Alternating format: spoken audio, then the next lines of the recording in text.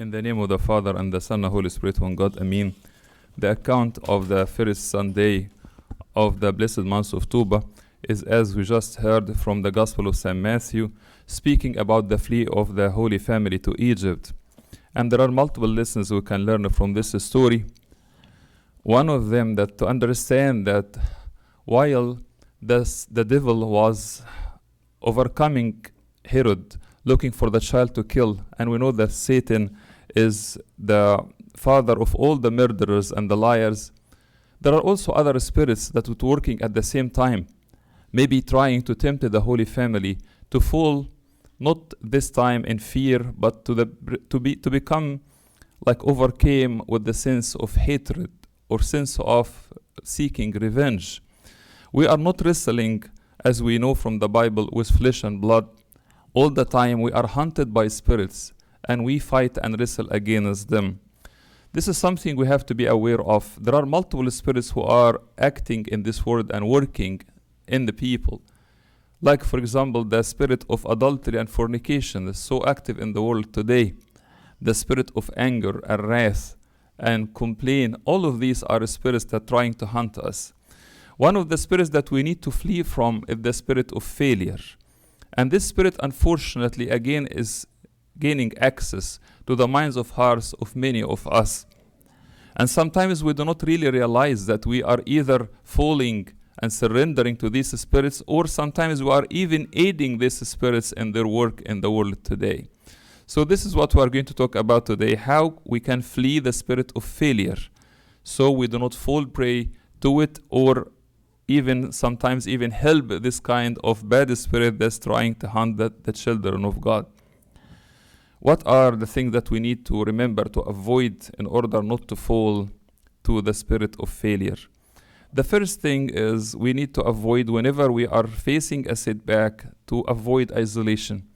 We tend to do this. Whenever we feel like we are going through a difficult time, then we isolate ourselves. And at that time, we are by ourselves and we are thinking over and over about what happened with us and what we did or what happened to us, and then we end up into feeling that we are failures, we are not good we are good for nothing.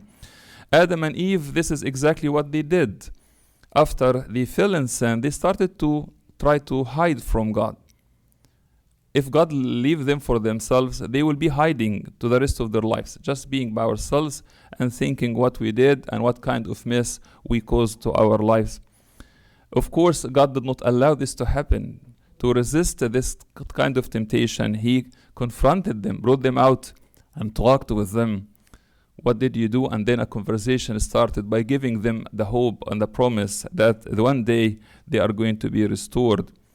God did the same also with Cain, after he was in a way angry that God did not accept his offering. Cain was away, avoiding everyone until God met with him, tried to talk with him, tried to get this kind of negative thoughts from his mind. Unfortunately, Cain surrendered this to the spirit of failure, and this took him a step further to fall into the spirit of hatred and then killing his brother. Saint Peter also, after he denied his master, he would maybe fall into this kind of spirit of failure. What am I good for if I am as a disciple cannot stand and defend my master? And then Christ made known to him that I want you back. And then he met with him also after his resurrection, restored him back, do not allow him to be isolated and going into this kind of negative spirit. So this is one thing we can do to help ourselves not to surrender to the spirit of failure, is to avoid isolation after a setback. The second thing is we need to avoid also is this, to fall to the negativity. By negativity, we hurt ourselves and we hurt others, and we make other people maybe to believe the spirit of failure working in their minds and their hearts. Negativity can be displayed in many ways. One of them is to communicate criticism in a harsh way. Unfortunately, we all fall in this, and sometimes under the thinking that we are correcting those people whom we care about, we criticize them harshly. And when we do this, definitely we hurt them, we make them more liable to fall prey to the spirit of failure. Another way also where negativity can prevail is when we compare ourselves or those people whom we love to others, this will make us always feel bad about ourselves. Why I'm not as good as this person? Why I'm not as successful? I'm not as eloquent. I'm not as good in planning. All of these kind of comparisons that will make us at the end to fall to the spirit of failure. One thing that we notice about Christ, all of his disciples were different. They have different capabilities. He never, ever, at any time, compared one of them to the other. Never he said to St. Andrew, look at your brother, St. Peter, what he's doing, or look at the St. Paul and what he was able to achieve. Never happened. When we compare ourselves and when we compare others or our children to others, we are setting them to fall prey for the spirit of failure. Sometimes this negativity also happens when we are vocal when we see a mistake and silent whenever we observe a good act. We all do this. We easily can notice what is going wrong and we talk about it. But whenever something is good, we seldom take notice or comment on it. Another way also where negativity sometimes can overtake us when we get around people who are angry or wrathful and we start listening to them all the time, complaining and grumbling. The Bible is actually warning us from this kind of companionship, saying, make no friendship with an angry man, and with a furious man do not go, lest you learn his ways and set a snare for your soul. When we are around people who are angry all the time, we find ourselves, we become negative. We also have this kind of feeling like them, and this again will set us or set others to the spirit of failure. Another thing also we need to think about and avoid, lest we fall to the spirit of failure, is when we acquire wrong scales in measuring and weighing things. We all have scales to measure people and measure ourselves and measure situations in life. If the scale is wrong, definitely the outcome of it, the result will be wrong. And this is again one common thing that unfortunately we are all tempted to do. For example, what do you think whenever you hear the word holiness? Sometimes we feel like there is no way I can be a holy man because I sin and I am married and I live in the world. People who are holy are monks who live in the wilderness and they do not commit any sin. According to this scale, that is wrong. Then no one of us will ever be a holy person. And then every time we hear St. Paul speaking about people we should be holy, we should pursue holiness, so I have no chance. The problem here I have a wrong scale about what is holiness is. We call David King David. Whenever we are about to read a psalm, we say the pure king. And we know that this man committed the sin of adultery, and he even killed the husband of the woman that he committed adultery with. But still, we call him a pure person. He is a holy person. Christ even come in the likeness of David. So this is another thing that we need to adjust our scales of how we measure things. What do you think of what is success is? Do you think of yourself being a successful person, at least in the phase where you are today? Or that you are tempted to think that I'm a failure. I did not attain what I think a successful man or a woman would do in this phase in their lives. This again, the problem is not really in your status. The problem in the scale that you are using to measure yourself on. Using unified scale for perfection. This is another thing that make people feel like they are failures. For example, if you have two children and one of them, he is talented, is smart by a gift from God. With the least effort, he would come with an A. And I have another one who is doing his very best, and the best he can achieve is a B. Would the B person be thought of he is as successful as the person who got an A? Or that will still have this kind of scale that A is better than B no matter what, and this person who got a B needs something to do in order to improve. Maybe this is his very best. Maybe you need to commend it because he did above and beyond, considering his abilities and talent. So it's another thing which is a wrong scale. When we see the Lord Christ speaking about the good land in the parable of the sower, he says about the good land that bring fruits 30 and 60 and 100. All of them are good. All of them are weighed as successful, as good. This is a scale that we need to learn from him, from the Lord Christ. We have a wrong scale. We spread the spirit of failure in our minds and also in the minds of others. Another thing also need to avoid is to fall prey to pathological guilt. Guilt is a good thing, by the way.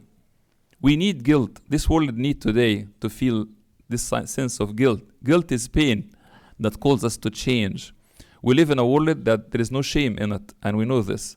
Now, a shameless person would brag about his action, and a person who is living in virtue would maybe hide, not to like be known as he's a virtuous person, he's fasting or he's going to the church or alike. But what is the difference between guilt and pathological guilt that we need to avoid because it will set us for the spirit of failure? Pathological guilt is whenever we only remember our mistakes all the time. After we confess, before we confess, at any given moment, what I remember all the time is haunting me, is tormenting me, is that I made a mistake. My shortcomings and my failures, beating myself all the time, bringing other mistake in every debate. Every discussion between a husband and wife, he will remember for her what she did 20 years ago and he will do the same. This is not something healthy or right. A mistake that was done and a person apologized for or repented for should be behind us. But again, pathological guilt will not allow us this. The conscience that is burdened with obsession. Sometimes people they find difficulty taking communion because I am a sinner. I did something wrong for sure. How can I come and partake of the mysteries? This comes from the rebuke of Satan. This is not from God or the Holy or the Spirit of God. The Spirit of God rebukes us, but He also at the same time, He is the comforter. He does both at the same time. You did a mistake, you need to repent. After you repent, you're accepted. God loves you and He will accept you. You can go and partake of His body and His blood. Satan will always tell you that you are a bad person, you have no hope, you will never change, and there is no place for you in the church of God. Sometimes we confuse humility with this thing about being guilty all the time, being always pathologically guilty at all times. Another thing also to avoid is to fall prey for the low self-esteem. What is low self-esteem? The low self-esteem is I see myself away from the grace of God, and I see the situations away from God's presence. Definitely, if I see things this way, no one will ever have a sense of I'm a good person. The 10 spies, when they went to the promised land, they came with different reports. 8 people came with a report and 2 people came with different report. 8 people said there is no way we can get into this land. We were so little. We were like the grasshoppers. Those people are giants. We cannot overcome them. The other 2 people came with something similar, which saying that yes, those people are big and they are a challenge for us, but we can overcome them because God is with us. A big difference here when I see myself in the light of God's grace and what He is doing with me, and I see other people also in the same light, versus I look at things where God does not exist. There is no hope for any person to have any kind of self-respect if I still cannot see God and Him working in me. Sometimes when we fall in a sin repeatedly, we come with this kind of low self-esteem. Then we think there is no hope. We believe in the God that's the author of hope. We are responsible only for the struggle. The victory is something up to Him. If He granted now or later or maybe in the life to come, you are responsible and you will be rewarded based on your struggle. Don't think at the result. God will reward you for the process. The last thing we need to avoid in order for us to flee the spirit of failure is to see and focus only on those who are against us. In the story of Elisha and Gehazi, his disciple, Gehazi opened the window in the morning of one day, and then he found all of the army from Aram coming against his master Elisha, and he was scared, he was terrified. But Elisha saw something different, and he prayed for God to open the eyes of his disciple Gehazi so he can see.